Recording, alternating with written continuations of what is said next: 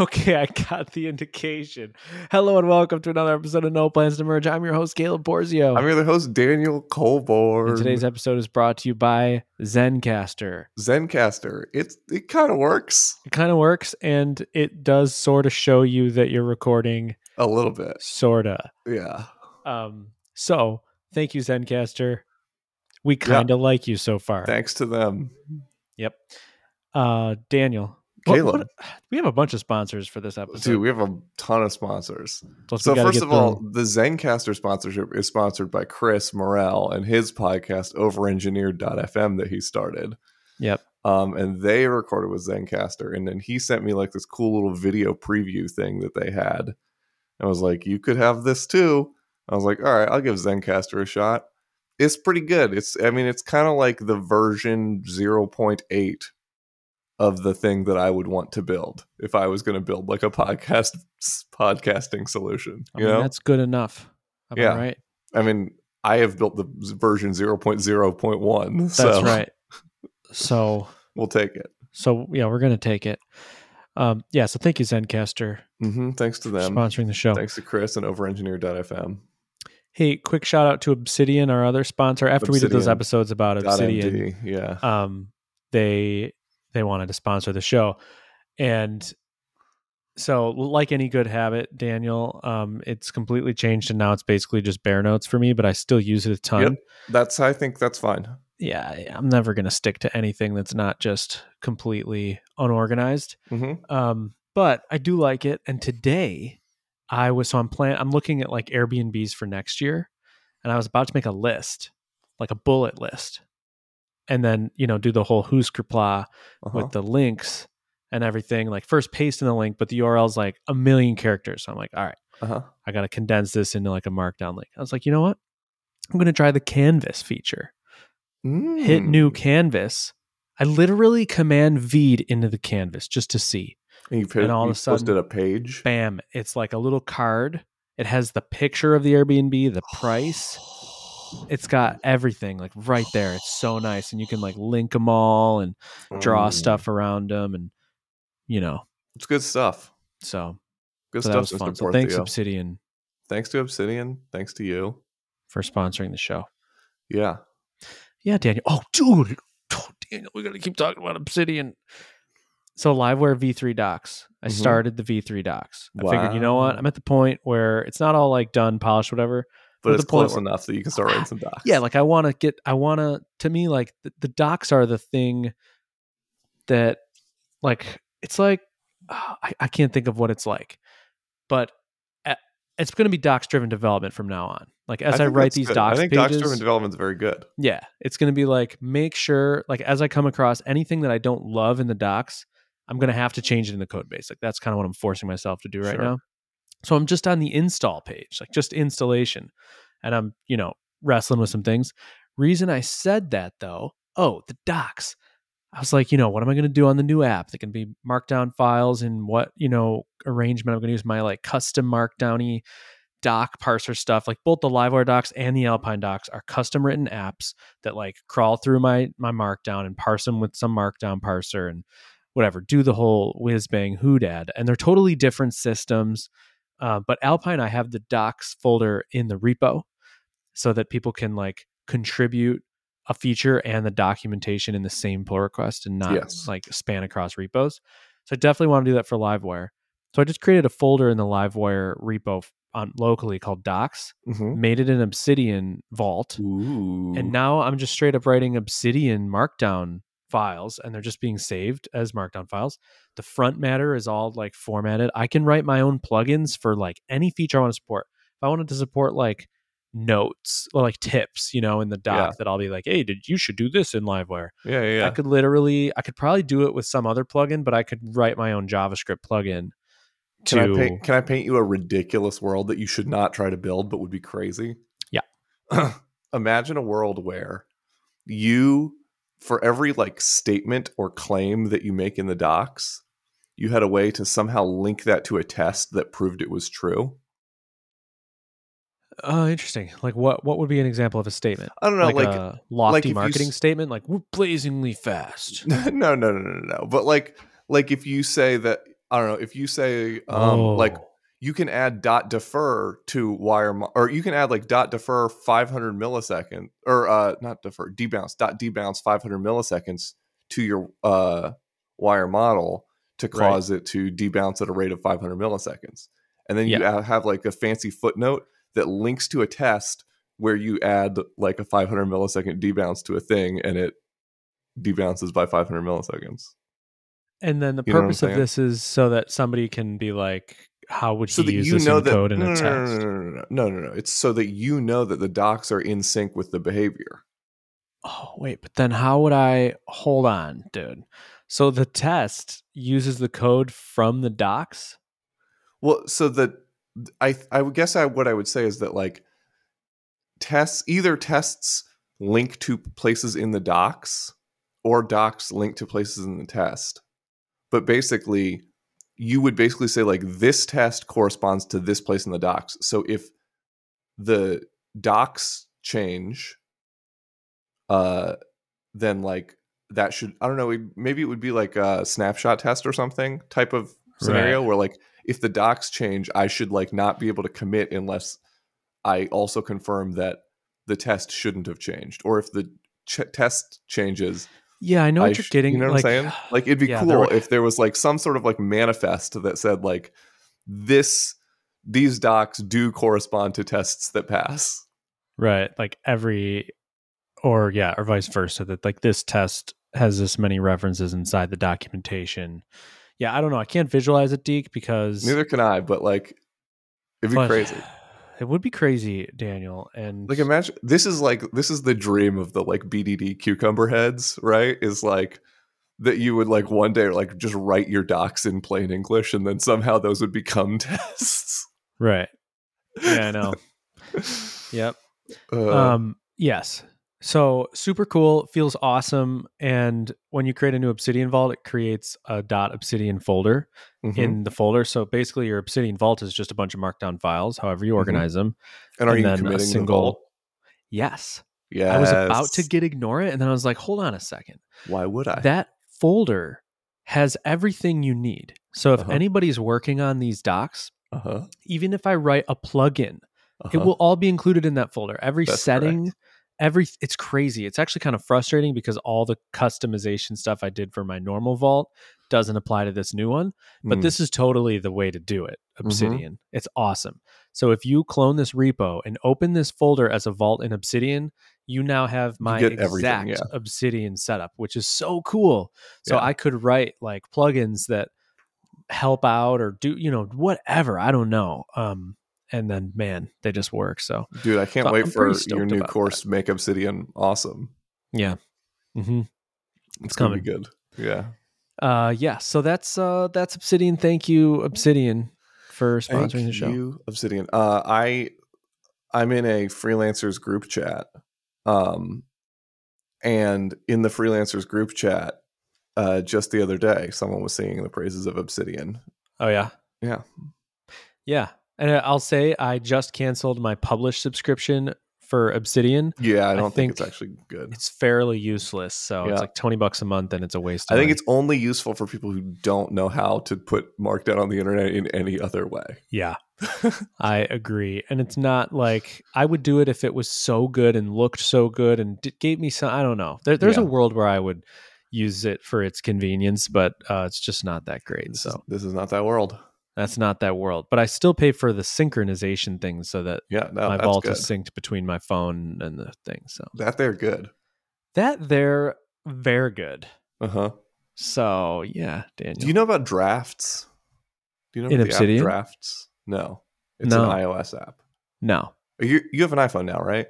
Yeah. Forever you were an Android guy. So I I always kind know. of It's been secretly less think than a of you as an year. Android guy. But there's a Because I had to download the Disney app. That's Disney, when that yeah. came up the other day. I was Um like, I don't have the Disney app. I'm in Disney World with no app. I got a child. I got a I child. don't got the And Disney app. how am I going to Um make my mobile orders? Honey. so so there's an old school iOS app that like all the real iOS heads know about, called Drafts. And it is kind of a hard app to explain until you start using it. Okay. Um, it is a place that you can write text and then do stuff with it. Um, so think of all the places in your world where you would like write some text, right? Sure. So you would write like an email, maybe would be some text. You would write like um, A a text letter to message. my mom. You might write like a note that goes into your Obsidian thing. You might write like a snippet that goes into an existing Obsidian note. Like maybe you have an Obsidian note that's like a list of movies that you want to watch, Okay. and you might like hear about a movie and you're like, oh, I need to add that to my like movies to watch list. Yeah. So that's two different things: making a new Obsidian note and like adding on to an existing Obsidian note, right? Um, so there's like a million places where like you might want to like write some text and like have it go somewhere. Yeah. And so drafts is basically like a highly connected, very API'd out the ass text input, um, where you can basically just like type markdown into drafts and it gives you like a million different routes to send that text. I don't get it. Why would you do it? Why would you use it? So one Like, of the really good things about drafts is that it links really, really well to Siri shortcuts. okay. So, for example, if you could say, "Everyone, cover your phone microphones," you could say, "Hey Siri, add a new movie to my list," and she'd say, "What's the movie?" And you would say, "The Sum of All Fears." Um, and then she'd say, "Okay." And what she's doing behind the scenes is putting that text into drafts and then Oh, triggering a drafts workflow to then send that text to Obsidian to be added into your movies to watch workflow. interesting. So in that case, I guess I don't understand what drafts gives you a So hook into drafts Siri and a gives you hook into like Obsidian. a really robust interface to the shortcuts API Yeah. and access to the Obsidian API. So if say the Obsidian mobile app doesn't have like has an API, Yeah. like a URL scheme API, which it does, um, but doesn't have like robust integration with Siri shortcuts or Yeah. something, then drafts is like designed to be like the most integrated with everything app that there is. So you could build like a really complex Siri shortcut that like uses drafts a million different ways That's and pretty then interesting. like pipe that into anywhere. Do Like you I said, use it's hard drafts? to explain why people use it until you use it. I Um, mean, what seems to me to be somewhat useful is telling Siri to put something in an Obsidian doc. So, yeah, but like I think the point of drafts is that like sometimes you need to start writing text, but you don't exactly know what it's for yet. yeah. You're like, okay, I'm writing this down, um, but I don't know like, does this go into an existing thing? Is this a new thing? Is this something I need to send to someone? Like, say we're talking on a client call, right? Say I'm a client, say Client you're a D. client and I'm Deke. Okay. And like we're talking on a call and like you're sort of outlining a new feature and I'm like writing down the things you're saying, Yeah. right? And like eventually, so I want a copy of that in my Obsidian notes. I want you to have a copy of what I wrote down so that you know what I think I'm doing. Sure. Um, and then, maybe I also like need to send a copy to a coworker. Hint, hint. Um, so drafts, like I could type it in drafts and then I could dispatch it to all three of those places from drafts. Interesting. But drafts is an iOS thing. Drafts is an So iOS you, app. how do you, There is a you're, drafts for Mac as well. okay. I don't use it on the Mac though, weirdly. Interesting. So you're like writing notes with your thumbs. Yeah, well, like it's just for like if I want to write a note abroad. Hmm. Like drafts is like a really easy UI for like typing, and then I can Mm-hmm. like dispatch it to wherever it needs to go. Hmm. It's in, maybe I could see it being useful for like typing something out and then texting some people, but emailing others or Or like, something. well, have you I ever don't had to know. like I don't see why. Have you ever had to type out a text message that's like long and complicated? Sure. right? You don't want to do that in the little text input So then in the it shows Messages little app. dot. And then you're like constantly like one fuck up away from sending a half built, really long, complicated SMS message, right? Yeah, it's true. You would think I would just open Notes and then write it and then paste it. Right. So drafts is for writing drafts, right? So it's Sure. like the first time you start typing something before it goes to the place where it's eventually going to go, whether that Yeah. be a text message or an email or whatever. It's just like a scratch pad for text. Right. Like So Notes anyway, would be. like Notes would be, but like Just saves you from then with having to hit Notes, it's like you copy. have to like select all, copy, go over Yeah. to the place, paste it. Whereas here you just like you might have a button that's just like new SMS.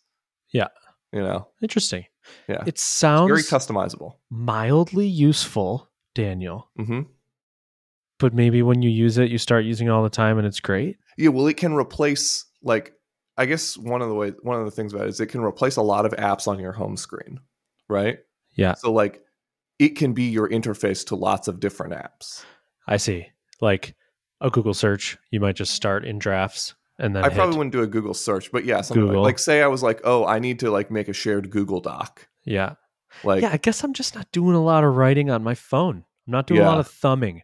I'm I'm texting people occasionally, and it's not a lot more than that. sure. So that Fair might be a enough. difference. Fair enough. If I was doing a lot of writing on my phone, starting a Google Doc, starting an email could work. Do you type a lot on your phone? I really hate typing on my phone. I think I capture a lot on my phone. I wouldn't say I like write on my phone, but I Yeah. capture on my phone. Yeah. I like Hannah Um types faster than me, and which I think. calendar events. That's another thing I create from drafts. Okay. So like there's like a thing, like a weekly standing thing that I go to, and I have to occasionally like recruit someone to speak at it. Yeah. Right. And so if it's like my month to be in charge of recruiting someone to speak at the weekly standing thing, um, that means I'm going around like asking people if they'll speak at the weekly standing thing. Right. Yeah. And then when they say yes, I now need to send them like the time and the address and all of this other stuff and create a calendar invite for myself so that I Yeah. know that I lock someone down for that week, and ideally send them a calendar invite so they also have it, right? Yeah. And so I have a drafts thing where I can literally just like put in their name and email address and like press send, and then it hits a shortcut that generates an SMS to them, and if I have their email address, also generates like a calendar Calendar. invite. So it's stuff like that where it's like, oh, this is like a really common thing that I want to capture a tiny amount of information and have it generate a large amount of text that gets sent in a couple different directions. Because there's little like workflows. Yeah. Interesting. Okay. Anyway, drafts. It's cool. All right, drafts. And Play it's with not a first party Mac app. It is. It is. Like Yeah. Mac owns this thing. Oh, no. Sorry, not first party. It is a second party. What's the Mac difference between app. second and third party in Third this party. case? It's a third party Mac app. Or fourth party? Yeah, getdrafts.com. Their subtitle is where text starts. Okay. Yeah. That seems to describe it pretty well. You know, if I'm a describing man. Daniel, Yes. I have a question for you Yes. as a beginning topic. Let's go. I signed up for JS Nation Live, or Mhm. not live, whatever. JavaScript Nation Live. JavaScript Nation. You guys might Conference. be familiar with this. This is the largest web conference in the world. Yes. It actually, did we talk about this on the show recently? No, we talked about it last year when you did it. Yeah, or and 2 it years was ago. like a total scam. Yeah. Well, turns out this Exactly. thing's. We they talked about invited how me it to- was a scam. They invited on me the to show. Amsterdam, and we're going to pay for me to go to Amsterdam. And I was like, Amsterdam. yeah, sure, why not? Yeah. Let's do it. Fun, you know? And kind of thinking that it's a overly commercialized conference, like it's more heat than light or whatever. Yeah, that's I'm the wrong. phrase. And it's like it was a really good event that they turned live and just wasn't amazing or for whatever reason. But it's there's a ton of people speaking there that are like I'm sure we've talked about this, but like Big heads. Wes Boss, Ryan Carniato, a bunch of like the dude who did The whole JS Nation will be there the live. Webpack, like the dude who did the Webpack. Yeah, the guy who did the Webpack. The guy who did the Webpack, the guy who did like Honestly, they should put the guy who did the Webpack on trial at The Hague. I don't know if it's the guy who did the Webpack, because who's the guy who did the Webpack? I don't He's know, like a but dude. he should He's be a on trial at specific The Hague. dude that we like watched at some conferences a couple times. And at Laracon, yeah. decided that we weren't. Sean. Well, I don't want to. He might listen to the show. He doesn't. I know. I'm just kidding. Crazy. But he was kind of a schneckaloints, kind of guy. He was not nice. Anyway, the other guy who made Webpack, I think, or Babel or something. I don't know. These really smart JavaScript dudes. Anyway, so they invited me, not thinking, what they were doing when they did that. And they were like, submit your talk. And I was like, okay, sure. So I gave them a title and a description. And then they came back a while later and were like, I just want to make sure this is different than the one you gave. And they referenced my other talk. And I was like, dude, I totally forgot what my topic even was. I did like an Alpine 101 last time, like super 101, more than I've ever done. Yeah. And this time I didn't say 101. I didn't intend to do that. I was going to do like let me show you how you can like accomplish sort of complex things very simply, like animating height or triggering something when something like with X intersect, like things like that, whatever. It's going to kind of show maybe like Alpine 102. And so they were like, I just want to make sure that this is different, and they were kind of pushing back on the level of talk it was, I think. And so I came back and I was like, well, first it's a different talk. So if that's good enough, then that's fine. Otherwise, do you want me to do a more deep, like what's the audience? Like, I don't even know the audience. Do you want me to do a deeper JavaScript-y? Like, are you doing something on like proxies and how you use them in Alpine? So this is the question. They came back and said like, yeah, we would like something that would appeal to everybody, not just people who would even use Alpine. Yes. And so part of me is excited. Caleb, because you have been dying to talk about JavaScript internal or like Alpine deep JavaScript bullshit forever. So that's half of me feels that way. You keep trying to do it on our podcast. It's true. A part of me feels that way, Daniel. Another part of me feels, I feel three things. We'll start all worst. We'll start bad, middle, good. Bad, good. The imposter syndrome of like, what could I say? I feel definitely the worst JavaScript developer on this panel. Sure. I'm almost positive. It seems the unlikely, worst one. But okay. I do feel it though. It's funny. Like, it's wild, but you're probably not. I'm probably not the worst. You know a lot about JavaScript. Honestly, though, I don't know. The only thing preventing me from feeling like the worst JavaScript developer is on syntax. They didn't know what QMicrotask was, and I told them, and I already bragged about that on the show. But that was like one moment of like, I know something. Well, and Caleb, like you have like all this weird deep knowledge about like the fastest ways to loop a DOM and all this other random shit that like no one else in their right mind has. Well, that's the thing. I feel like everybody else at this table would have in multiples, whatever. I think you're wrong. Only a framework maintainer will have. Right. And there's a lot of framework maintainers. Well, right. But like, that's fine. And there's a lot of listeners who aren't framework maintainers. I'm an imposter framework maintainer because it just feels like everybody in the room knows how every JavaScript framework works in and out, and like could write a suspense API for like a virtual DOM library. And I'm like, I know. Okay, well, I appreciate the anti-imposter, but so it's funny because I haven't felt this way in a long time, but I definitely feel imposter syndrome. So I feel like the worst JavaScript dude there. Cool. And then, do you want me to tell you suck? Like, what do you want me to say here? No, I mean, I was prompting you to tell me I don't suck, and okay, I got cool. what I wanted. I couldn't tell. You seem to be pushing back on me telling you didn't suck. Well, just to get you to do that harder. I wasn't satisfied with the level of encouragement you were giving me. Mixed signals. I'm sorry. Yeah, no, I'm sorry for doing and that. This is the bad, right? This is the bad of the bad, middle, good. So that was bad. Okay, that's the bad. So then on middle, I won't react at all, and then on good, I'll tell you suck. Dude, I feel like I had bad, middle, bad. Now I forgot. But so a part of me just feels impostery. Yeah. Another part of me just feels like the audience doesn't care, or I don't know what to say. Like, I don't have a clean path. Like, what would I say? That's the biggest thing. And then the good part of me feels like, ooh, this is my opportunity to talk about something I actually want to talk about, not just how to use Alpine or Livewire, So this is an opportunity to do something not just for the Laravel audience, and that's enticing to me. I don't know what to talk about though, Daniel. You want me to tell you? Yes. Okay. I want you to now, excuse my French. I want you to grab hold of your fucking nuts, Caleb. Okay. And I want you to Got go them in there in hand, each and in each hand. and talk about why shadow DOMs are not the answer for you. Dude, I can't because I'm way not qualified to give that talk. Caleb, And you to are become qualified. qualified to give that Caleb, talk would take so much work. you know how you would become qualified to give that talk? You would make a popular JavaScript framework that doesn't use a shadow DOM. None of the. You mean a virtual DOM? Sorry, a virtual DOM, not a Okay, I shadow was just DOM. gonna I'm so say. sorry. I always mix up those two phrases. That's very funny because I'm like, dude, literally the people who like wrote the Shadow DOM implementation in Chrome will be there. Like, Sorry, not shadow DOM, virtual DOM. You want to go? I want yeah. you to go in there and say, "Here's why Alpine doesn't use a virtual DOM," Ugh. and like, I can't. That's what here's the Ryan pros and cons. Carniato will do.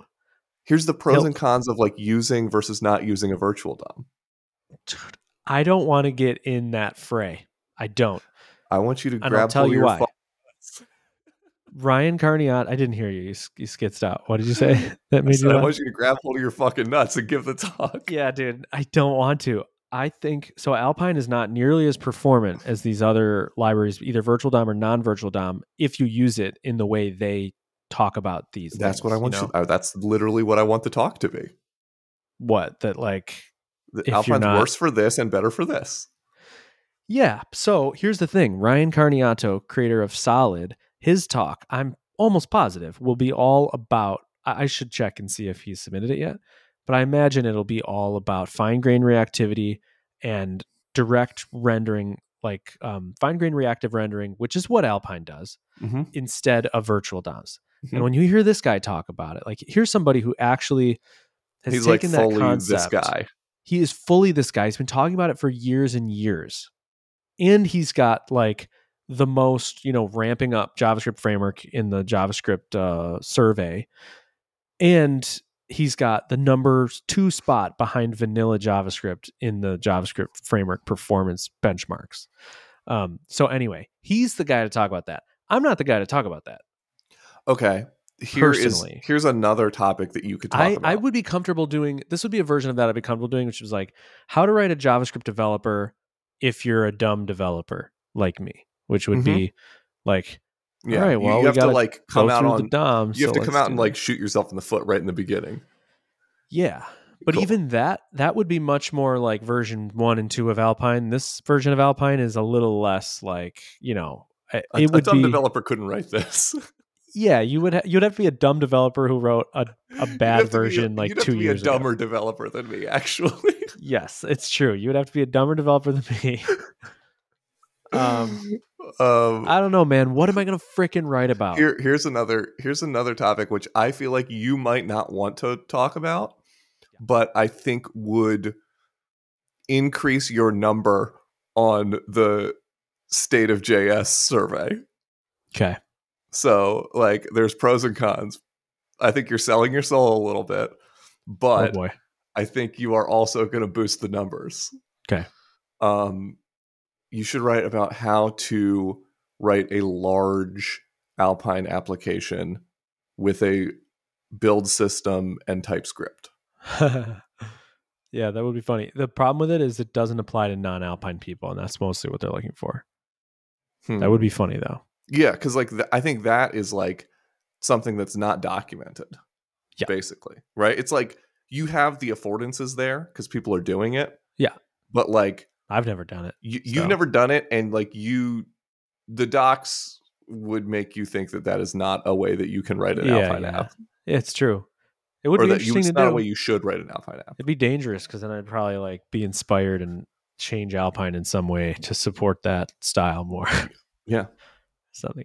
Anyway, that'd be a really interesting thought. Here's, I think, what I want to write about. What do you think? And I feel better about this one because it's not, I'm so impostery on anything browser performance for sure. Framework performance, that stuff scares the crap out of me. Yeah, you don't want to memory leaky. Do a dick measuring contest about it. No, I will get totally out measured. I will get outswung 10 out of 10 times. At least that's the way I feel. But what I could do is just cool JavaScript stuff that I like about the language itself, like abusing JavaScript to get rid of conditionals, fun refactorings, basically refactoring Oh out yeah, yeah, yeah. conditionals. That'd Like be that's the cool. stuff I love to do. And I do keep notes on those fun refactorings and how they allow me to do fun stuff. And I You think could I would also just have a do a note for it. hardcore proxy talk.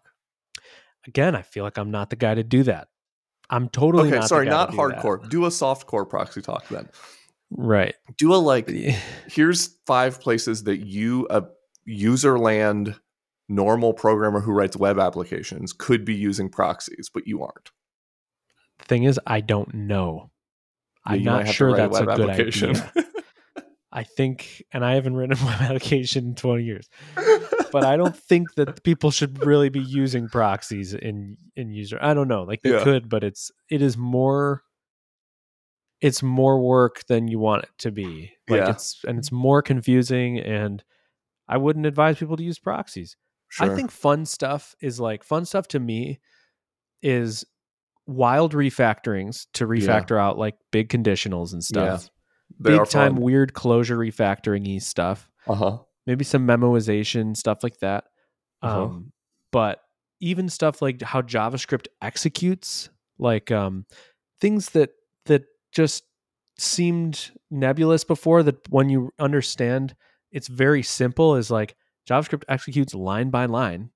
And basically understanding JavaScript's execution in terms of like line by line or queue microtask or set timeout and when the DOM paints is so useful, and it's so simple. Mm-hmm. Um, and that has helped me a ton in my JavaScript writing, just You knowing should that. do that.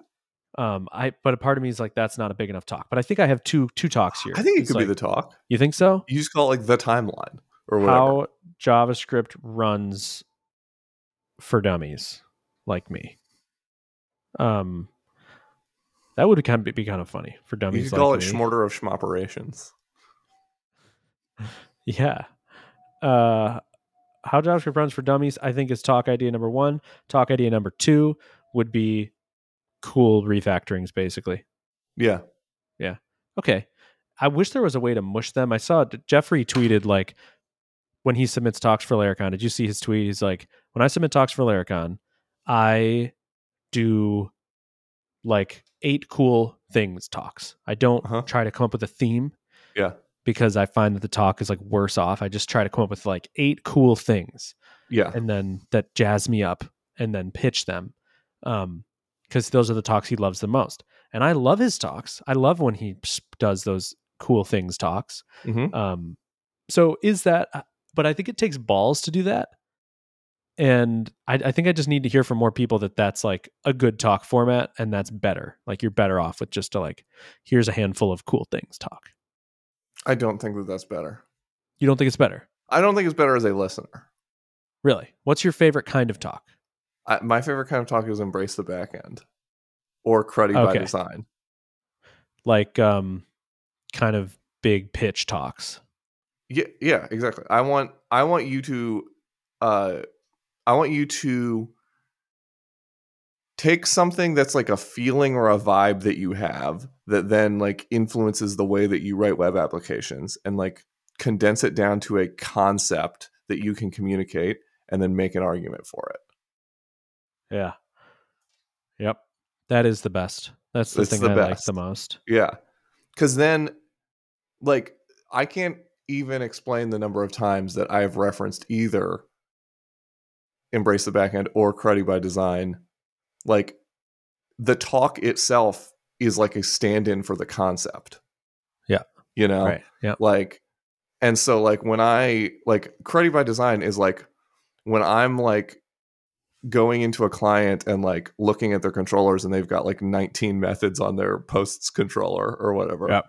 I'm like, have you ever seen the Adam Wathan cruddy by design talk? You know? And like, here's kind of like a way that we could like restructure that, you know? Yeah. And then like once they've seen it, like once I go make them watch it, now for the rest of the 6 months that I'm working on their project, I can say, we could make this one a little more cruddy by design. Yeah. And they know what I'm talking about because that talk is a stand-in for the concept, you know? Yep. Yep. So like if Totally. you want to like I would say like build your body of work here. Don't just like shit out some hot fire tweets. Yep. Um, okay, I got another idea when you were saying that as like something that could be, I think, a talk. I'm not sure this is the place to do it, Mm-hmm. but this thing that I've tried to communicate, and I think embrace the back end is the closest to it. The thing I'm trying to communicate that like every app needs to send requests and render HTML into a browser, Uh-huh. and like all these full stack, paradigms, they all do the same thing. All the same things have to be done. It's just who does what on the front end and back end. Uh-huh. That's basically the biggest distinction. Is like a lot of these are just, is this work being done on the front end or the back end? And there's trade-offs all the way down. Mm-hmm. Um, that's a Ajax requests, trade-offs. I don't know. That's another potential, but those are the things where I think that's a very hot topic right now. yeah, Like, I and I think don't want to step there's, into that heat. oh, I don't mean like hot as in dangerous. I mean hot as in Okay. like people care about the concept right now because of the Next.js server components and Remix and like all of this like server rendered HTML over like TRPC sort Yep. of like JavaScript backend framework stuff. Yeah. Yep. That one's a little intimidating to me because of all the other reasons that like I've talked about those types of things being intimidating to me, because I'm I going to be think saying something and some React, maintainer will be like, that was inaccurate. I just don't want to I start a think fight there's with anybody. insane value though, Caleb, to you going into JavaScript land and giving a principles talk that doesn't use their buzzwords. Right. Like I think like giving a talk about a concept or a principle and not using like JavaScript buzzwords Mm-hmm. uh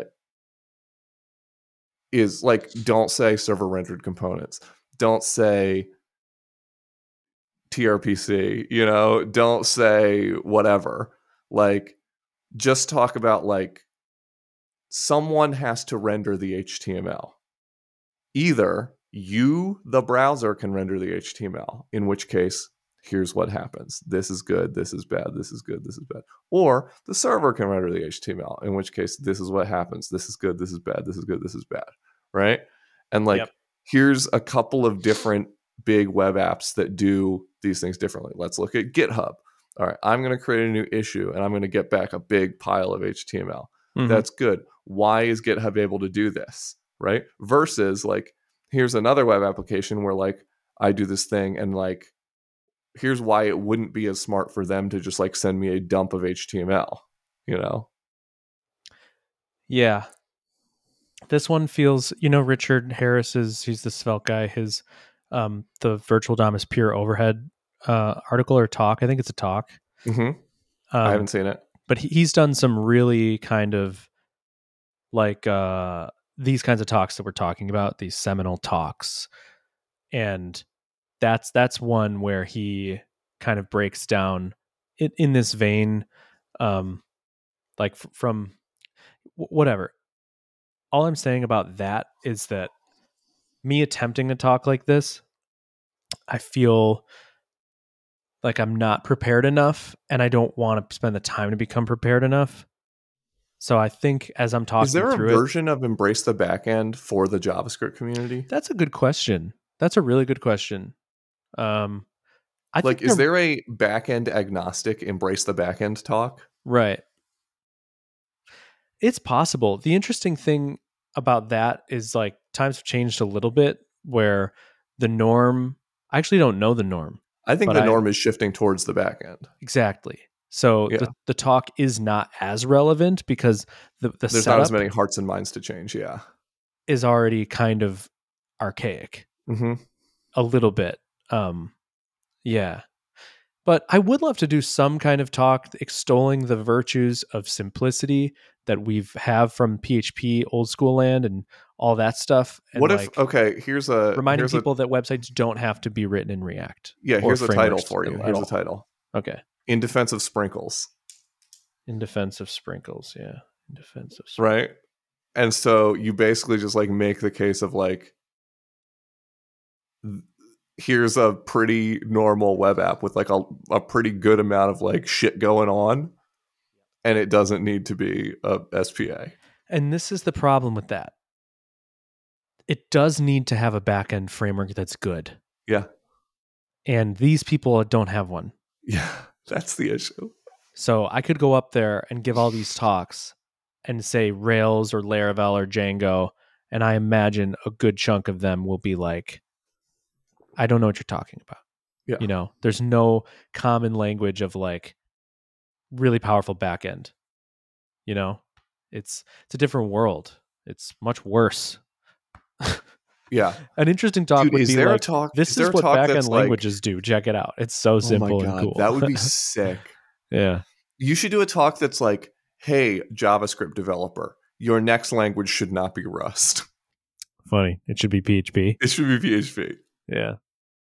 Yeah. Or Python or whatever the fuck. Don't let it be Python though. Come on, are we serious? With Python? Dude, I can't even write Python. That's what I'm saying, dude. It wouldn't be Python. I got so many problems with Python. Do you dig? I only have really one problem with Python. Okay. Whitespace shouldn't mean anything. Whitespace is whitespace. What are we talking about? We're talking about practice. That's a We're not problem. talking about the game. We're talking about practice. Not the game. You're saying whitespace is practice? Whitespace is whitespace. We're talking about whitespace. Not the code. Yeah. We're talking about whitespace. Whitespace. Yeah. You're saying Sorry, I was doing an Allen Iverson joke. okay. I don't know if you're familiar. I'm not. Okay. Allen Iverson once got in trouble for not going to practice. And there was an interview at a press conference he did. And some reporter asked this kind of like judgy question about why he wasn't at practice. Yeah. And he was like far and away the best player on the team at the time. Yeah. And he just for like 5 minutes said, we're talking about practice, not the game. Not the game that we get paid to play, not the game that we give our hearts and souls to. We're talking about practice. Practice? Yeah. We're talking about practice? He just did that for like 5 minutes. It was funny. Yep. Anyway, we're talking about whitespace. We're talking about whitespace. Not the code. Yeah, not the you know code what? that we give our hearts and souls to. Not the code that we get paid to write. We're talking about whitespace. Python was the first language I ever like tried to learn. And so I probably have a bias there. So there's some level of like, it's fine. But I haven't written it in so long and don't write it like on the regular that I have no opinion. But I could see having an opinion. Isn't one of the like Visual Basics or something? Don't they do the white space thing? I'm sure they do. I don't know. I haven't written a Visual Basic since I was 14 years old, so I couldn't tell you. Yeah, I don't know. Yeah, I schmeckle that. I schmeckle that. Yeah, it's nice to. Well, I don't know. I can't even talk about it because I'm so freaking know Python. Here's the thing. I'm like a curly brace language guy. Is the thing about me? Yeah, I want a language like I want C family language dude. C family language dude. Like give me function name parentheses arguments. Yeah, separated by commas. Give me if parentheses curly braces.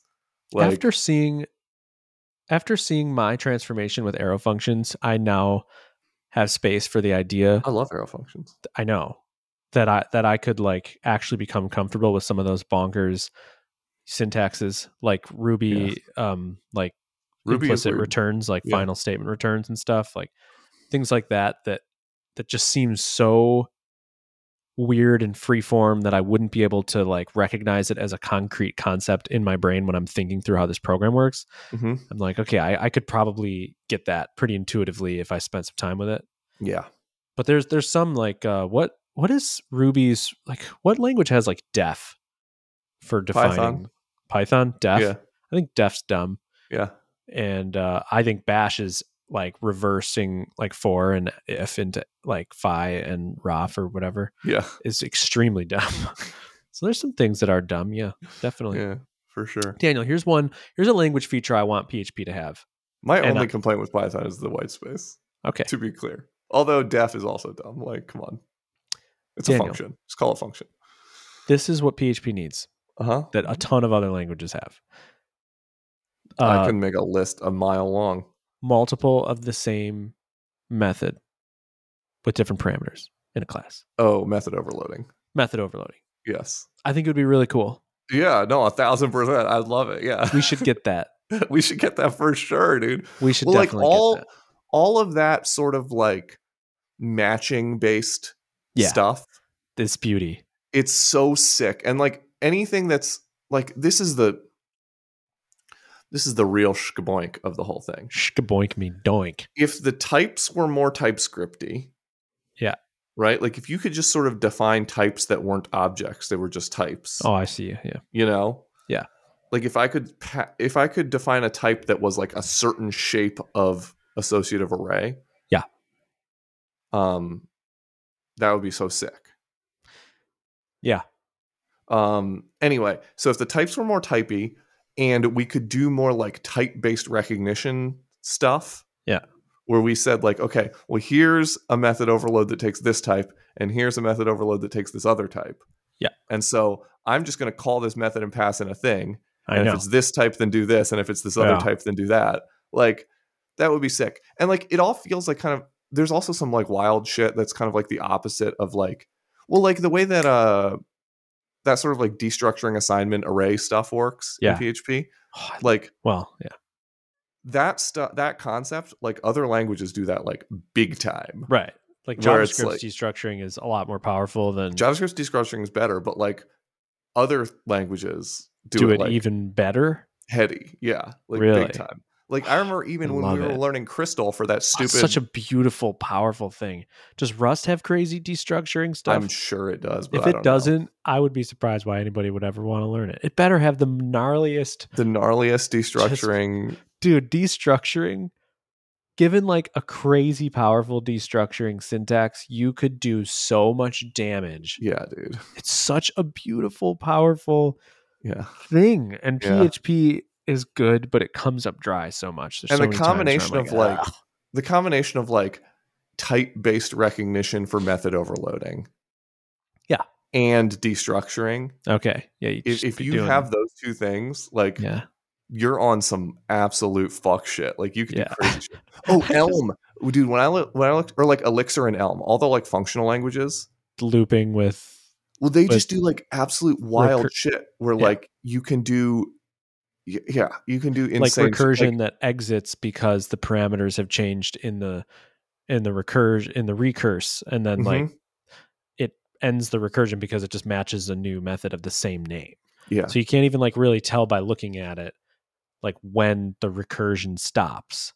It's some language that doesn't have a for loop. I forget. One of those functional languages doesn't have a for loop. It might be Elm. I remember Logan. Do you remember Logan gave that lunch and learn at Titan about Elm? I do. That shit blew my mind. That is pretty interesting. The like Elm, I don't know. I don't think there's a ton of love for like obviously it's not made it like big time or whatever. The functional languages have kind of died off of late. Yeah, it's not as much of everyone wants to write Rust. No one wants to write Haskell right. Everyone wants anymore. to write Rust, which is funny. But Elm is like the promise of like zero runtime errors possible, which is so cool. It's like you literally can't have a runtime error. It's impossible. Cool. Which is pretty dope. Rust is kind of like that too. But yeah, I really we really should write some Rust, Daniel. Let's talk about it for another year. Yeah. And then I just need, Adam's doing something with Rust with Tailwind. They're probably writing some Tailwind compiler in Rust, so it's blazing fast. Mm-hmm. Well, Caleb, you and I think, are traditionally late to things. For sure. You and I are show up late guys. Definitely, yeah. So let's show up late to Rust. Yeah, let's show up late to Rust. I'll write something. I need to have like something I actually need to do. I can't just do some toy around thing. That's not going to stick. Yeah. Daniel, toy around thing stick. Oh, briefly, before we get to the topic that we came here for, Daniel. Sure. Briefly, we talked about attributes on the last episode. Oh, we did. And that episode just went out. Right. And can we release this episode like today? Or like right? Skippy. Because so when you're listening to this episode, the previous one that came out a day ago was recorded like 2 weeks ago or something, or a week. I don't know. It was a while ago. And we were all hot and heavy on PHP attributes. And since then, we have come so long, and I've rewritten a bunch of V3 backend. To use attributes? Yeah. And it's so cool? Sick. Hell Let me give you the quick little toints about it. Hell yeah. Give me the toints, dude. So there's a new abstraction in V3 called component hooks. It's a class you extend component hook. Okay? Yep. You can now write methods in it, like you can write a dehydrate method, a hydrate method, an update method, a call method, all these hooks, these lifecycle hooks. It's just purely lifecycle hooks. It's a class that you just put lifecycle hooks in it. And you can register it globally so that it applies to all requests to every component. Okay. Or you can add it to a specific component by just putting it as an attribute above that component.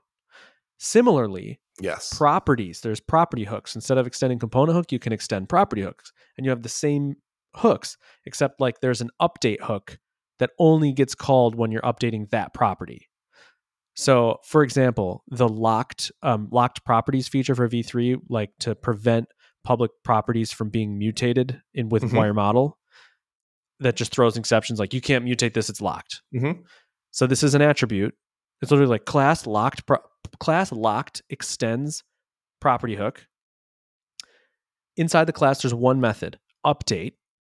And then in that method, it just says throw new exception. Can't update this property. That's it. That's the entire source of the feature. And now you can literally just add that as an attribute to a property. Just literally write in locked. And now like Livewire knows that your component has an attribute called locked, that it's a property hook. It will register all those lifecycle hooks for you and run them all as they need to be run. So I've refactored all of the features in V3 to this component hook, property hook syntax. So now like all of Livewire's source is basically attributable things. It's so sick. Yeah. So it basically, I realized like, I'm not trying to create some wackadoo powerful attribute thing. What I'm trying to do is create a really good just class abstraction in Livewire, and classes can be added as attributes. And then an attribute is the way you apply that thing to this specific thing. Which kind of seems obvious, but like these hooks, they don't need to be attributes. They don't have to have that attribute annotation at all. They can just be classes in there. It's just a useful API in its own. It's the equivalent of like you have a middleware file, in your Laravel app. Yep. You just add it as an attribute to a controller method, and now it's only applied to that controller method. Yep. It's the same thing. It's like do the abstract, get the APIs or abstractions, whatever that you want down, and then make them attributable, basically. So anyway, that is my stoints on that, Daniel. But I've gone to hell and back, and I would love to see some of this code. Yeah. Like I want to see, because like the thing with attributes, and I think we're all clear on this, right? Is like they look weird. They look slightly weird at times, yeah. But I think we'd all get used to them if we used them a lot, right? Right. I'm getting more used to them, and now so the thing is, like the look of them. I want you to write a complicated Livewire component, with attributes, and I just want to see what that component looks like. Yeah, I know. What's it look like? Yeah, I've got a complicated Livewire component. If you want to rewrite it with attributes, I'm going around to my friends like C# and Java, and they all they're called annotations in Java, I think, and attributes in C#. I'm not sure. But they use this stuff on the regular. Like this is how you define what URL a controller is attached to, is with these annotations. We talked about that because we talked about why they're ugly, because we've seen that. But I was like trying to poll my buds of like, do you like this or not like this? And everybody's just like, no, it's, whatever. That's how it's done. Yeah. It's fine. Like, it's great. It's fine. But my issue with it is still that you can't follow the code. It's like, wait, what calls hydrate? Yeah. What it's not knows linear. how to use something about this attribute like that? There's no line. People say we have a lot of magic going on, but then they're out here just using attributes willy-nilly. Yeah, you want to talk magic? Yeah. But the people that I talked to are admittedly like lesser humans than me. No, they're just not as advanced, maybe, of developers. Sorry if you're listening to this. Yeah. But they're more junior-ish developers. Brock, what the hell, Brock? That's funny. I didn't even talk to Brock about. Brock's been in Africa for a month. Yeah, talking to my buds about this, and I'm like, but what, you can't follow? Like, what about they don't source dive? They're not source diving their framework. They're reading the documentation and they're using syntax, and then the compiler is working or not. So it's like, to them, it's no sweat. So to me, it might be a bit more of a sweat because of the lack of source dive ability. People who don't source dive are missing so much of life. I didn't source dive like around the time we started this podcast, or was just getting into it, Yeah, I was just getting into it too. Which is so funny, dude. We were just little Well, I just remember like Matt hopped on a call with me one time and was like, "Did you source dive it?" And I was like, "No." Yeah. And he was like, "Well, what the hell, dude? Like, let's source dive it." And so we Right. source dive it, and I was like, "Oh, I'm always going to source dive it now." Yeah, it's only source dive. It's never documentation. Only source dive. Funny. There's only a few documentation pages that matter. That is so funny. There was a time when Available source collection diving methods, was available a hot validation tippy, methods. right? Yeah. Where source diving was a hot tippy topic on this show. Was like, dude, the power of source diving. And now it's just being a developer, Well, I don't know that that's necessarily true outside of our little realm. What do you mean? That people source dive? Yeah, I don't know that like people who didn't come through the thresher of Titan source dive as much as we do. I feel like if I'm using React, I'm not source diving that. I'm not getting anything useful out of that source dive. Even having source dove it, like and view, the same thing. I'm not going to come with something useful from that. So maybe you know why? It's because JavaScript is so crazy, and like you're gonna get sent to like a TypeScript.d file, and that is true. Source diving JavaScript is impossible. They that make it true. so unnecessarily hard. It is super difficult. There's no lines to follow. I've source dove the entire Solana Web3.js. Right, because they're just methods. You have to, because there's no docs, so you have to. Right, yeah. You have to source, and it sucks. And it sucks dick, dude. It's not good. It is really bad. It's very true. But that, like, there is something there that if you're in like a single file view component, what are you going to source dive to? Yeah, where are you source dive data? You have like component.data to go to definition on. And that is something, there is something refreshingly concrete and straightforward about PHP and similar languages. I've sourced dove Alpine. Yeah. A lot. With success? Here and there. Varying levels. I mean, there's certainly a good amount of indirection. And if we want to talk about freaking being bad boys, Liveware v3 is like going to be the least source diveable code base ever. Like I wanted to source dive persist. Yeah. And that was hard. But it was then hard you to learn, figure out where it once went. you learn like there are some things like that in Laravel that are sort of difficult, like a facade and understanding how to get to its facade root and things. Like there's things that are kind of difficult to source dive that you just end up learning, build Eloquent Builder, normal, builder, or like all that kind of stuff. With Alpine, like there's a folder called Magics and a folder called Directives. Yep. And each file is named after the thing. So once you know that, you go like Magics persist. Oh, there's all the source relating to persist. It's in one file. Yeah. So in a sense, like it's crazy source diveable. And in LiveR v3, in a sense, it is so source diveable because every feature has its own file or folder, but it's like, it's so isolated.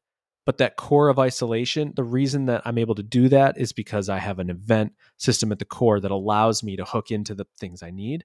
Yep. So having that event system though adds that. It's like, it's all really like good and dandy until events are involved. And then it's this like little box of, it feels to me like a black hole or a nucleus or some crazy little thing where there's just like atoms bouncing and whizzing off each other. And you're never going to like be able to look at it and go, oh, I'm going to follow like this event to these handlers. You're never going to source dive that way. So it's going to be more like find and replace source dive, which is not as fun. So sorry about that, but whatever. Daniel. Yeah. You called me the other day. I did. It's pretty exciting.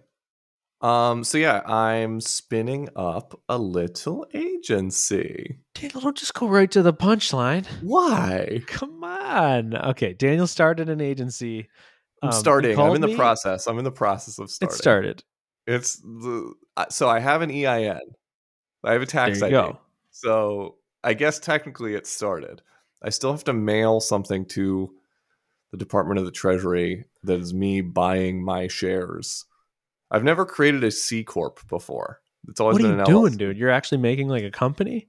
Yeah. Well, I have to. That's crazy. Yeah. I just make the business and then figure that out later, which I've never had to figure out. Well, this needs a bank account, and it needs to be able. I need to be able to sign. Why do you need a bank account? Because people are going to pay me. Well, like, why can't they just pay you? Well, because I want to pay people. Yeah, why can't you just pay them? Well, I'm going to, but this is what I'm saying. It's like because like I dig it. I eventually, dig it. It's just I'm not going funny. to be the Like, only equity owner of this company. sure. So Yeah, I like get you. there's I know. It's just funny there's that you're like doing things properly. So I'm just yeah. not used to like be like, yeah, well, I didn't start it yet. I have to file the paperwork. Well, I And mean, it's I like, to be fair, I have paid some people there you go. just out of my pocket, but Great. There you go. whatever.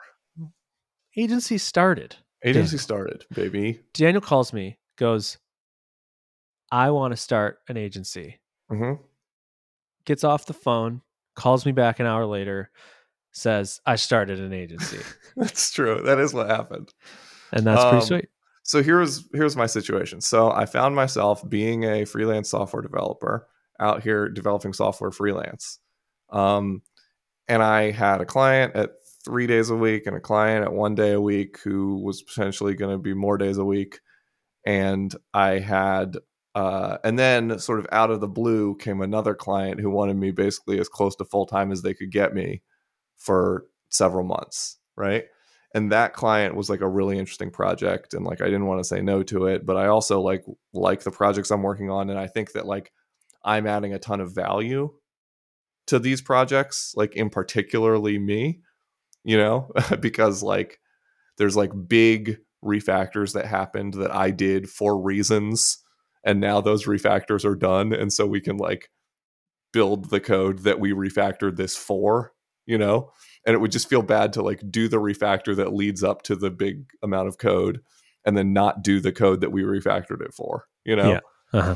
So anyway, so I want to take care of my existing client.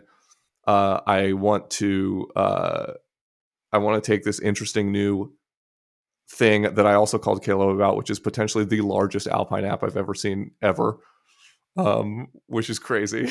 um, and so anyway, I was real excited about all this stuff, and then I like did the math. I was like, oh, this is like 105 hours a week of work that I'm looking at here. I don't have 105 hours of work in my week, so like I got to figure something out. Fortunately, I don't know if you're familiar with the popular internet game Pecking Order. I mean, I've heard about it on a podcast. Yeah. Yeah. So I've been developing this game Pecking Order for the past 2 years with my friends. And you know how people always say like, man, I just wish I could clone myself. Yeah. Well, I did.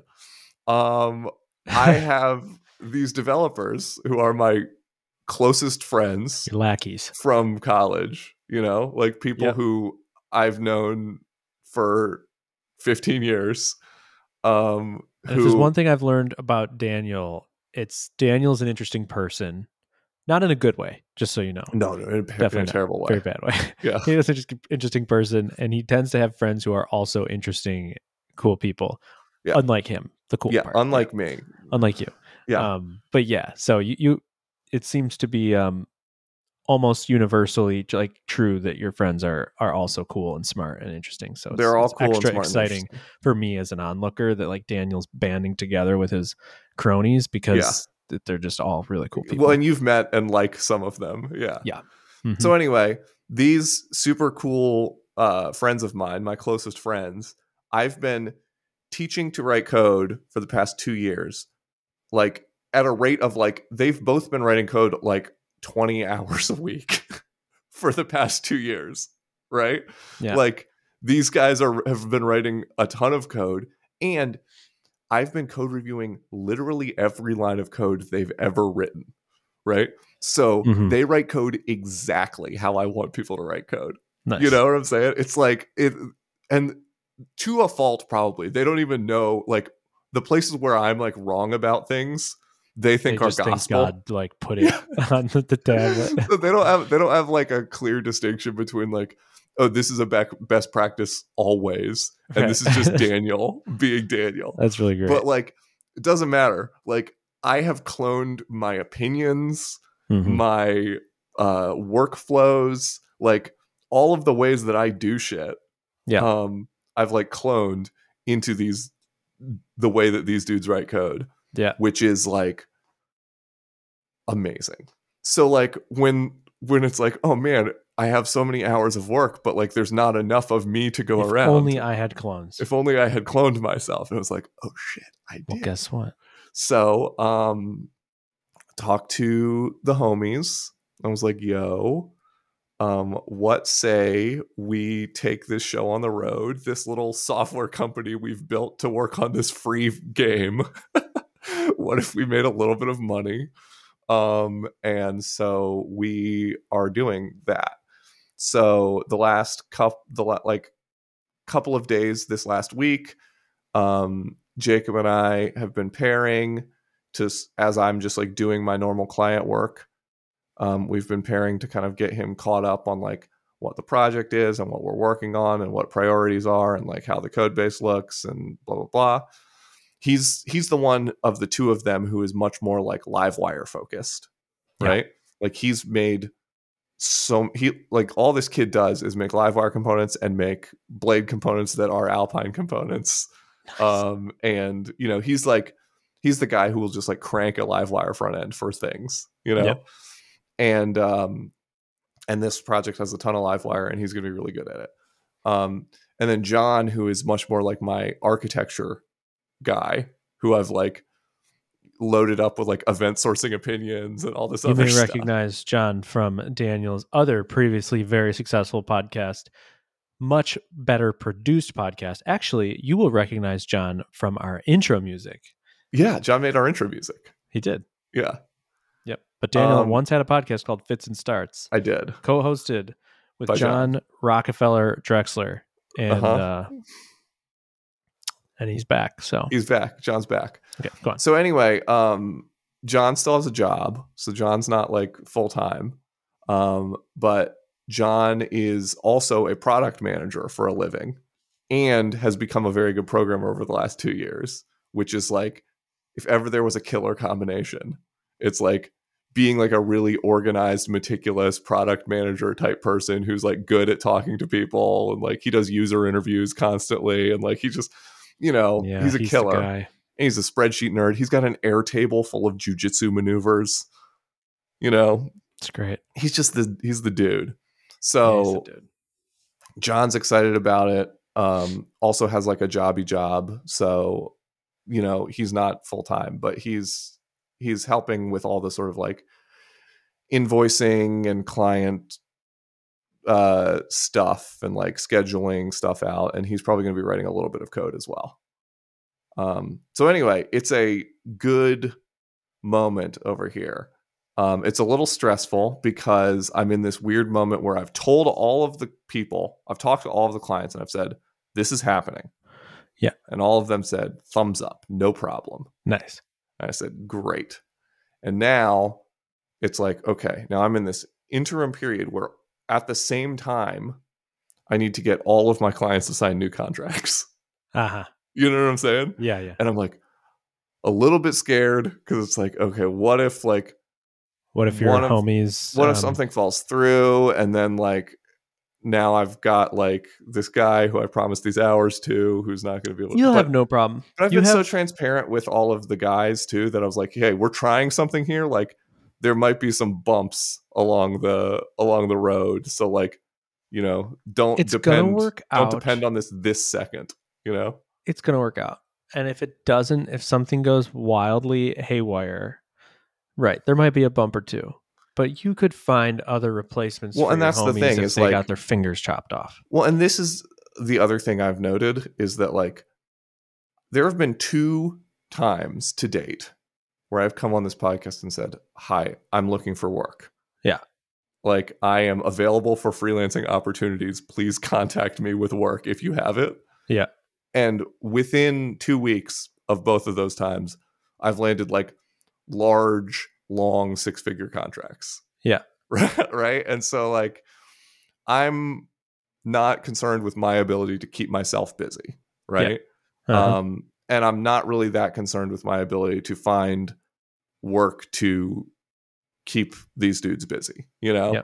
Uh-huh. So it's all signs point to I already have the work to keep these dudes busy. Yep. If one of the clients falls through or whatever, like I'm more than happy to like pay Jacob in the interim to like pair with me on the clients I am working on while I like find the next client, you know? Yeah. Because, you know, here's the thing. we've talked about like my ability to have jobs and my inability to have jobs and all of this other stuff, right? But like, Yeah. the big thing is like, I really like directing the ship. I really like sort of like maneuvering and like making plays. Yep. But it's also like freelancing is lonely, Yeah. and like I really like pairing. I You really love like people. I You like love people, and I like teams, pairing, and I like teams, teamwork and I and like to think stuff. about the shapes of teams and like what structures Yeah. of teams are really good. See also our episode called Tank Healer DPS, wherein I talked about like 3-man web shop and like the shape of 3-man web shop. Wow. You remember the title name? I literally just re-listened to it and then yelled at John Drexler on the phone about it for like 2 hours yesterday. Wow. Where I was like, dude, this is the thing. So anyway, go back and listen to that episode. It's really Yeah, good. yeah. The dream of the 3-man dev shop is actually coming to fruition. Yeah, Daniel. that's what I'm saying. 3 men and a baby, Wow. dude. All of our prophecies on this podcast will now have been completed. Yeah, because Alexa Build Me an app's already there. That's already there. That's ChatGPT done. Uh-huh. So That was it. Those were the only two. 3-man So web shop. Yeah, that's the other great. one. That's great, Daniel. So yeah. Anyway, it's so I didn't even say the name of the company is Thunk. Thunk.dev is our website. Right now, it's just a logo on the website. That's great. And that's cool that you got Thunk.dev because Thunks are actually a thing in like functional programming, right? And I just don't even know what they are. Yeah, probably. They are, though. Did you know that? No, I didn't. Here's when you why were it's naming funny. it? Here's why the name's funny. Because I think, no, I thunk. Yeah, so it is. It's like, okay, well, what is the product? Thunk. The product is like thinking. Like that's what Right. they're paying us for. It's like, an hour of thinking. Yep. So like thinking is the product. So having thunk as like the name is funny because it like ties into the product. B, it's like a satisfying sound. It is. It's like thunk. Thunk. Like the only adjective I've ever heard to describe the sound thunk was a satisfying thunk. Yeah, no one's ever said like an obnoxious right. It's thunk. just inherently satisfying. Yeah, it's like a satisfying thunk. Wow, that's great. So it's like it's got like massive brand equity just right off the bat because people like thunks. Yep. I'm Googling right now what is a thunk in programming. Computer science, a thunk is a subroutine used to inject a calculation into another subroutine. So from that one sentence, maybe it's like you're just injecting like a specific algorithm for a function that a function needs. So a thunk is like a callback that it's like dependency something. injecting functionally. Some part of the strategy. Functional of dependency that. injecting. Yeah. So a thunk, which you could, I mean, there's a whole lot of analogies there that you could pull from. But yeah, when you said thunk, I mean, I was like, this is brilliant. Thunk is developer-y. And it's also like, I thunk that it sounds cool. It's a single syllable.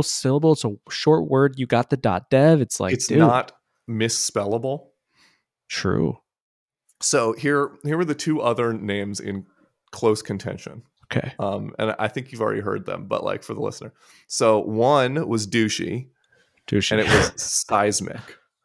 Seismic? Right? Seismic is douchey. Oh, yeah, right. I thought the one was douchey. I was like, that's really out there. But no. Yeah, seismic is a douchey seismic name. Is junk.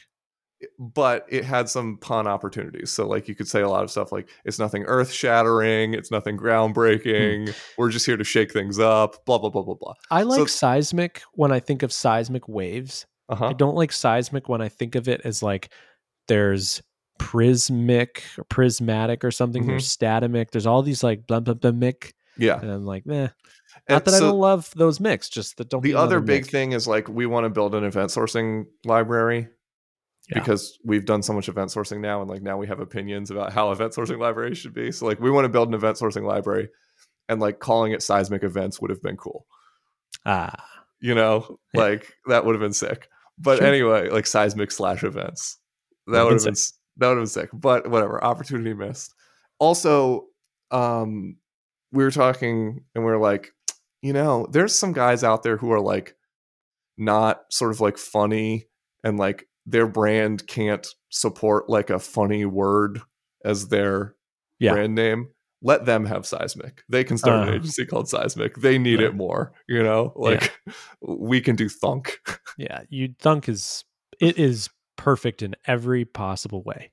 The other name, which was kind of like Thunk, was Lump.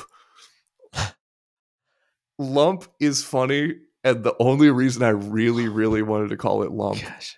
was so that I could make a tweet, an announcement tweet saying like, "Hey, I'm starting an agency," and I had the tweet already written, and it was, "I was doing some self-examination and I found it a lump." That's great, Daniel. That's it. I That was the only reason I wanted it to be lump, but it was really funny. I could see the brand, like I could see the logo just being kind of like a blob, yeah, you blob know? lump. It's interesting. When I was younger, I had a Mm-hmm. friend.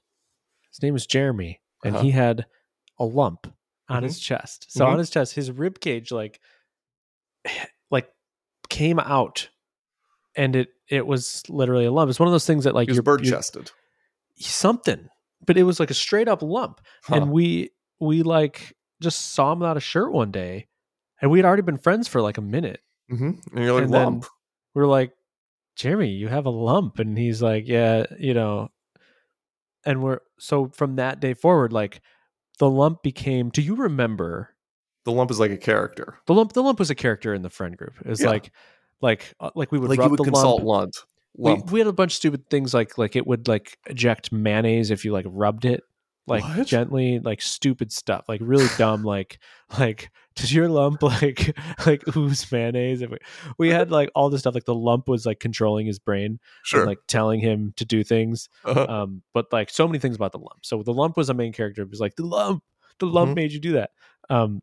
So that's what I think about, and so that is the only reason I have some love for lump. Otherwise, I think I would be having less love for lump. Yeah, But lump is like inherently a gross word, unlike yeah, thunk, which is inherently satisfying. No one yeah, likes a lump. no one But likes a like lump. I thought there was some fun opportunity to like make it cute and Yeah, be like, right. because people, there is something about people that they want to like things that are a little bit gross. Yeah, and I think And there's a so lot like of if agency you did some names like that are really good like, illustration, like if I paid a really good illustrator to do some lumps, yeah, like I could see like making a really a cute little lump that family of people lumps. liked to like the lump, you know? Yeah, So I love the anyway, lump.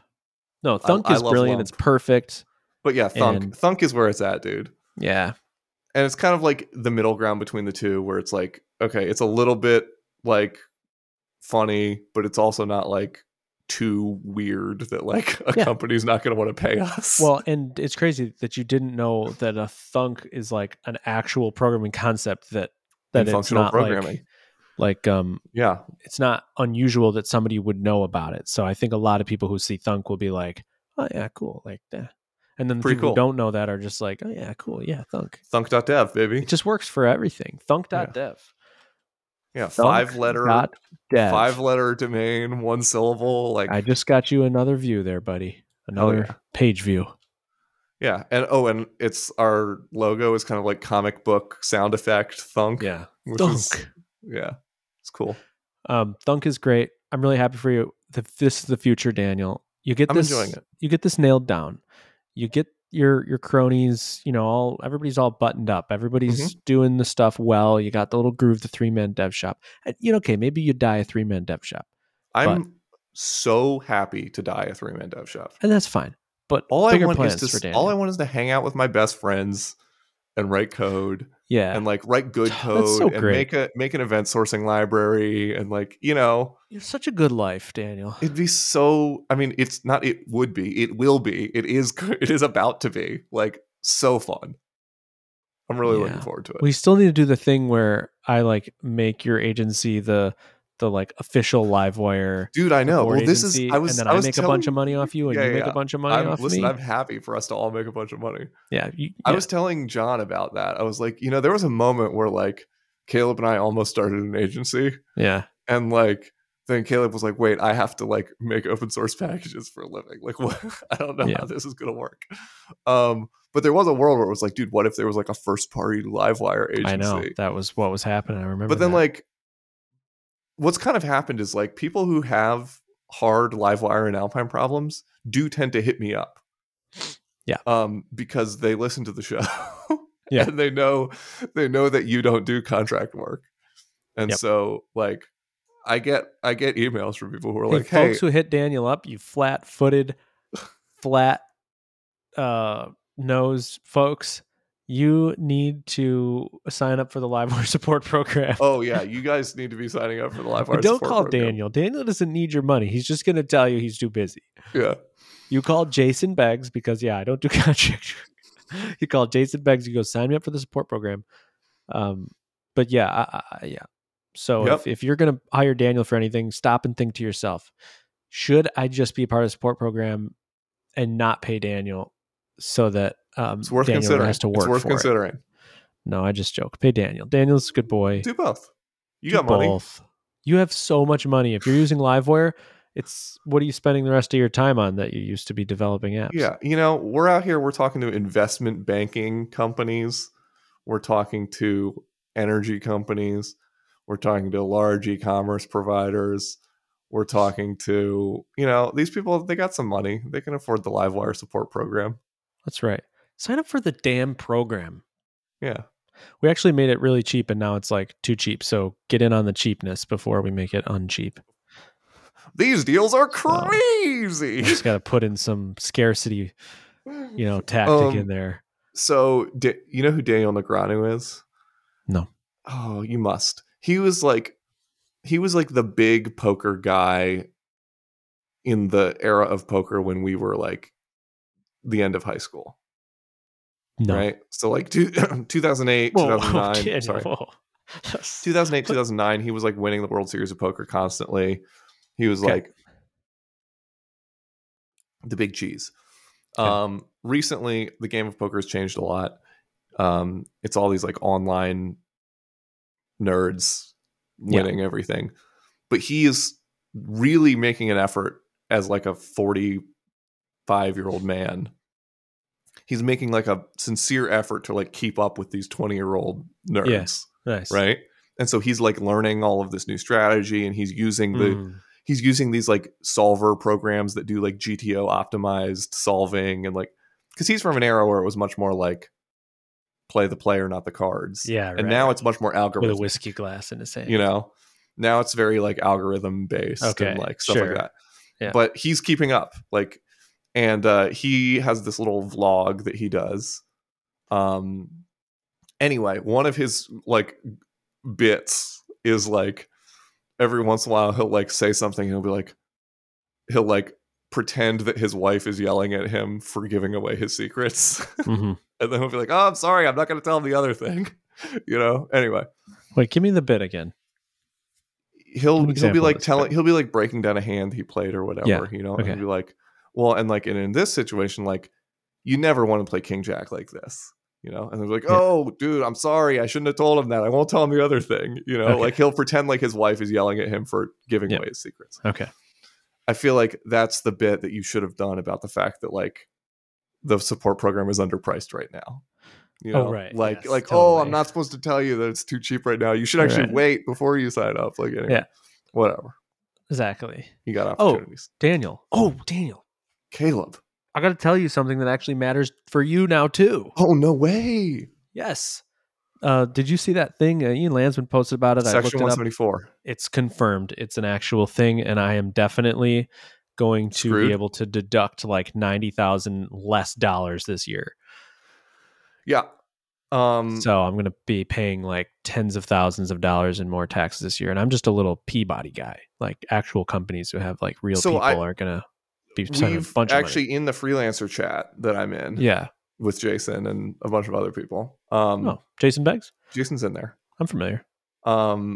We've been talking about it a little bit. And some people have talked to their accountants and their accountants think it doesn't apply to them. Even though they do have subcontractors. Their accountant's reasoning is basically like it applies to your clients and your clients can't deduct the money they're paying you. But you aren't interesting. You don't like meet the criteria. Like as a provider, like you're not the end recipient of the software development work. Right. So I don't know. So that's you might be out of it, but I feel like I'm into it because I need to figure out. Like I need to figure out whether or not I can like deduct. You just see what Titan's going to do, and then whatever Titan's doing. Then whatever Titan does, I'll do. Yeah, let them pay the big costs for the smart people, and then just ride their. Especially now that you're an agency, and are coming for their throats, Yeah, presumably. you know how I'm out here. I'm gonna take all those big Fortune 500 clients from Titan. Yeah. That's what I'm gonna do. Daniel. Yeah, Yeah, but this is nutso. Isn't it crazy? It's it is totally crazy. crazy. It's It's crazy. crazy. I don't I told understand why. Like the it's the best. why is not there for me. I understand. Similarly, this is the best I can come up with. This is so it was for the Republican, Trump's Tax Cuts and Job Loss Act, his big thing in 2017. And there were a bunch of tax cuts. That's when he like simplified the tax code a little bit and increased the standard deduction, stuff like that.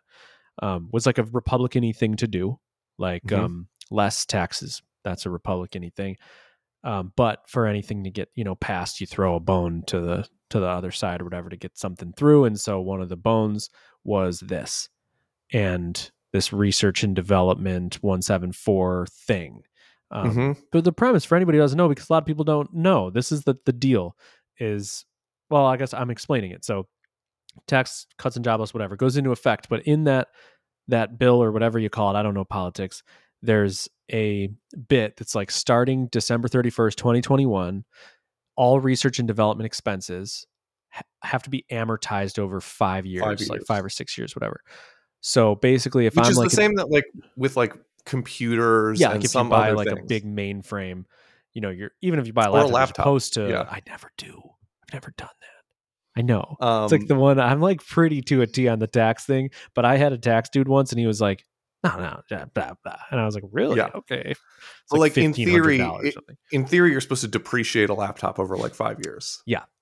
Right. So the Or like if you buy reason, a car or something. Yeah. yeah, it helps the government because it's not a fat deduction right away. It's like they have more money for now, And it's predictable. Yeah. Yeah. So this is sort of like it's a democratic thing to want something like this to be amortized because like a big company that, pays $1 million or whatever, just does some huge expenditure to launch some very profitable thing. They get to deduct, this massive amount and so whatever, if they have to amortize it, the government gets a lot more money right now. I still don't totally get why a government would really want to do this, but it does make sense. They get more money. They get steadier cash flow. They get steadier cash flow. Exactly. Steadier cash flow. And it evens out spikes. And at least right now, like for the first year that it gets passed, there's going to be a lot more just tax money, that they're Right. going to have. So it's almost like a cash influx for the government. So that's from the best I understand is it's like it was part of a Republican bill. It was a Democratic thing that got pushed in to, get it to pass. Everybody thought it would go away. Like 100% apparently of like tax people, CPAs thought that this was just going to be eliminated. So they didn't prepare for it in all of 2022. And now everybody's like, still a lot of people are like, yeah, I still think it's going to get repealed, but April 15th is coming up pretty soon. And Yeah. probably going to have to do this and then undo it next year or I whatever. wonder how many people are going to end up underwater on this. I Like know how many people running tight margins like just don't have enough like cash sitting around, like especially like seriously, if you're like even like a company the size of Titan, right? Like yeah, that's a heavy hit. well, especially like okay, say you're an agency, say you make a 30% margin, which is like a good margin, right? Yeah. If you make a 30% margin on top of salaries, Yeah. right? But now you can only deduct 25% of your salaries. Yeah. That you're underwater. You have to pay more in taxes than you made in profit. Yeah. So like you actually like aren't making a living like until 5 years from now. So like you're actually going to make negative money for the next 5 years if you're a Titan? Like is that what that doesn't seem possible. Yep. I know, it's pretty wild. I mean, presumably like after 5 years time, all those 5 years will, it's like you'll be You'll back to where start you getting it back. started. Yeah. Um, But but yeah, it's basically for the it's next 5 5 years years you have to of lend the government money. Yeah. yeah. Which So is wild. I mean, just like let's break it down to a super simple example, right? Say I pay a developer $100,000 in a year, yeah. right? Uh-huh. Say I make $150,000 on that developer, right?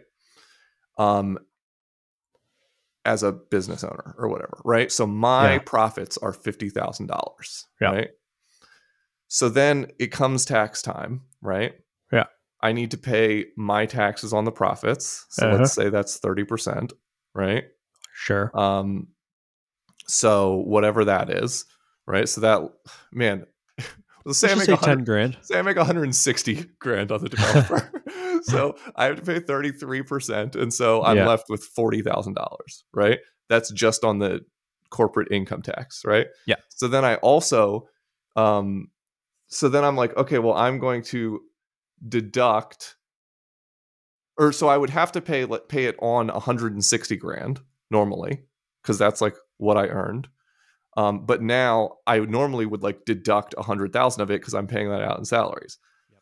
But instead, I'm now going to only be able to deduct 25,000 of it, which means I'm going to pay taxes on $135,000, right? And it's even worse than that, actually. You're only going to be able to deduct 16 grand because it's 10%, or it's 10% for the first year.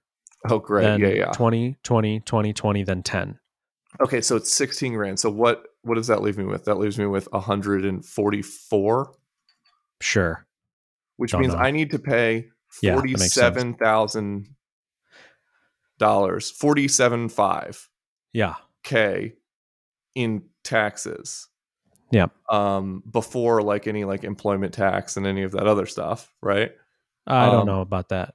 But I would essentially think that's all like part of it, but yeah. Essentially I'm paying $47K on $60K of profit. Yep. Yeah, it's totally, which means I'm nuts. making $13,000 when I plan to be making $60,000. Right.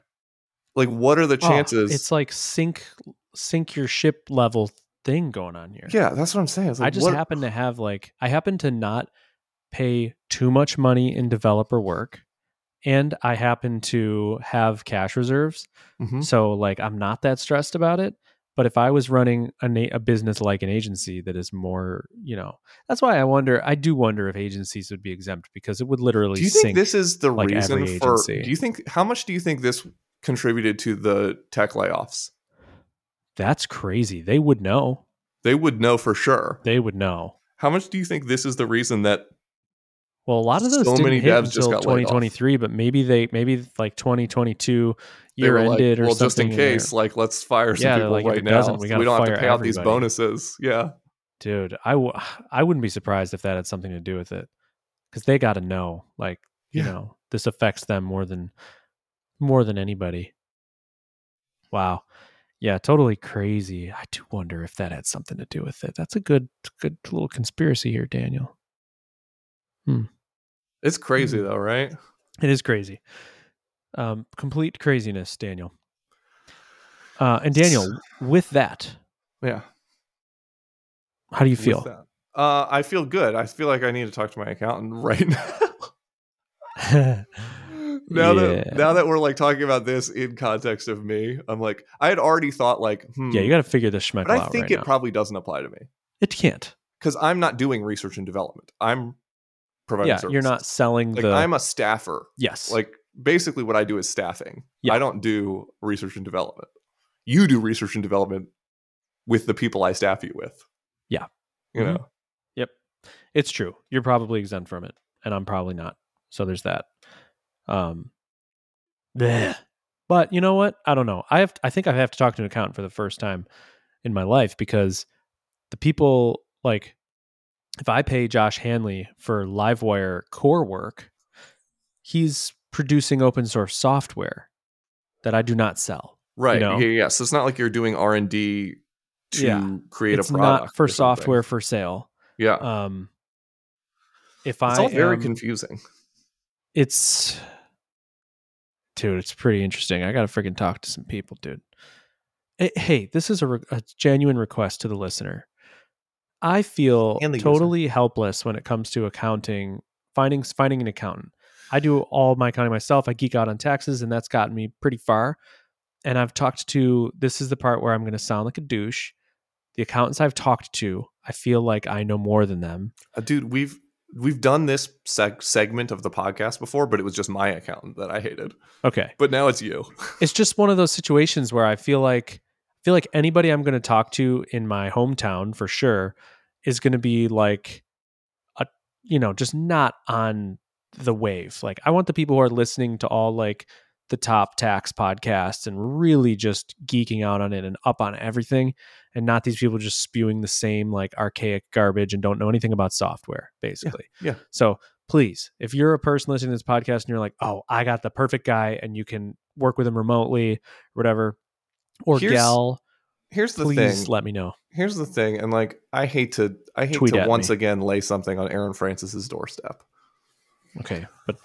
But Aaron, listen, you went and you took a big fancy job as a planet scale educator, and now you're out here educating the masses about database and giving out hats willy-nilly. Yeah. Right? His two most important. But like, here's the thing about you, Aaron Francis, is that you are our type of dude. You're a freaking dude. You're our type of dude. It's like literally a CPA. I'm not asking you, Aaron, to do my taxes. What I'm asking you to do, asking you that. Also, please do my taxes. No, Aaron, I'm not asking you to do my taxes. I'm asking you to start a business, hire some accountants, and make my interface with them good. Yeah, that's what I want to. You don't have to do the biz. You don't have to do the accounting. Oh my gosh, Aaron Francis. Aaron, just start Planet Scale now. Start a firm in your spare time. Yes. That is literally like an agency. Like an agency model for accounting for specifically all of us and our friends and your friends. And you will make $2 million in the first year. Guaranteed. Like, get it together, Aaron Francis. It's a guarantee. It's a guaranteed thing. The problem is I don't want to spend that much money. Like, how much do you want to spend on an accountant, I would pay Aaron Francis's mythical accountant $3,000 this year. I'll pay him $1,000. I would pay $3,000. Okay, you got $4,000 there. Well, I've also got a C corp, and I need to distribute some equity. So, like, that's true. I have nothing, and I just make money, and I need you to answer this one question for me. But, dude, and if you could get like a lawyer, like a Delaware lawyer, yeah, please just do all the stuff. If you could get a Delaware lawyer and like 2 accountants together, and like I could pay you guys, I would pay you guys. Man, oh man. Can we do that, please, Aaron Francis? Aaron, come on. Listen, I'll co-found with you. I'm really good at founding companies. I just did one last week. I'll do another one this week. I'll only take 65% equity, and you get to have some of the other equity. And then you go hire 2 accountants and then manage them and do everything else. And that's the way the cookie crumbles. All right. You heard it, Aaron. You heard it here. You heard it here. By the way, I just got a text message while I was giving that spiel from John Drexler to our pecking order group thread. And I just love the way he talks, and I thought it was funny. The first sentence of the text message is, all right, folks, I think we need to start thinking about what a pencils down V1 looks like. That is a nice way to say. Isn't that a funny way to say? To say like, hey, when are we going to finish? That is, it's fantastic. A pencils down. I think we V1. need to start thinking about what a pencils down V1 looks like. Wow, that's a good word. I like that. Yeah, pencils down. This is what adjective. This is what these like client-facing people are all about. Yeah, they love that stuff. You and I are never going to come up with pencils down. Right, I'm never going to hear that. John's got pencils down just like in the bag. He doesn't even think about it. Yeah, that's why he's going to be such a great asset to Thunk. He has a great asset. Mm-hmm. Great news, Daniel. I think this is a fantastic episode. Yeah, I think so too. I think the last episode was horse shit halfway, and then it became awesome. Yeah, there was a weird little dead zone of 25 minutes in the middle. Yeah, you listened to it? No, but I remember I was there.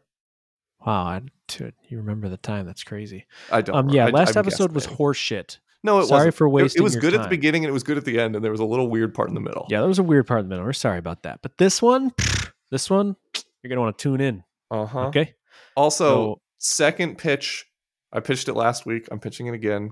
Go watch the Event Sorcery Sean McCool shit on YouTube. If you haven't, like, you're missing so much. You'd be so much smarter if you watched it. You heard the man. I want to give Sean McCool money. I gotta figure out how to do that. Patreon. Does he have one? I don't know. YouTube people do Patreon. Okay, Daniel, with that, I would like to say to cue the outro. The music and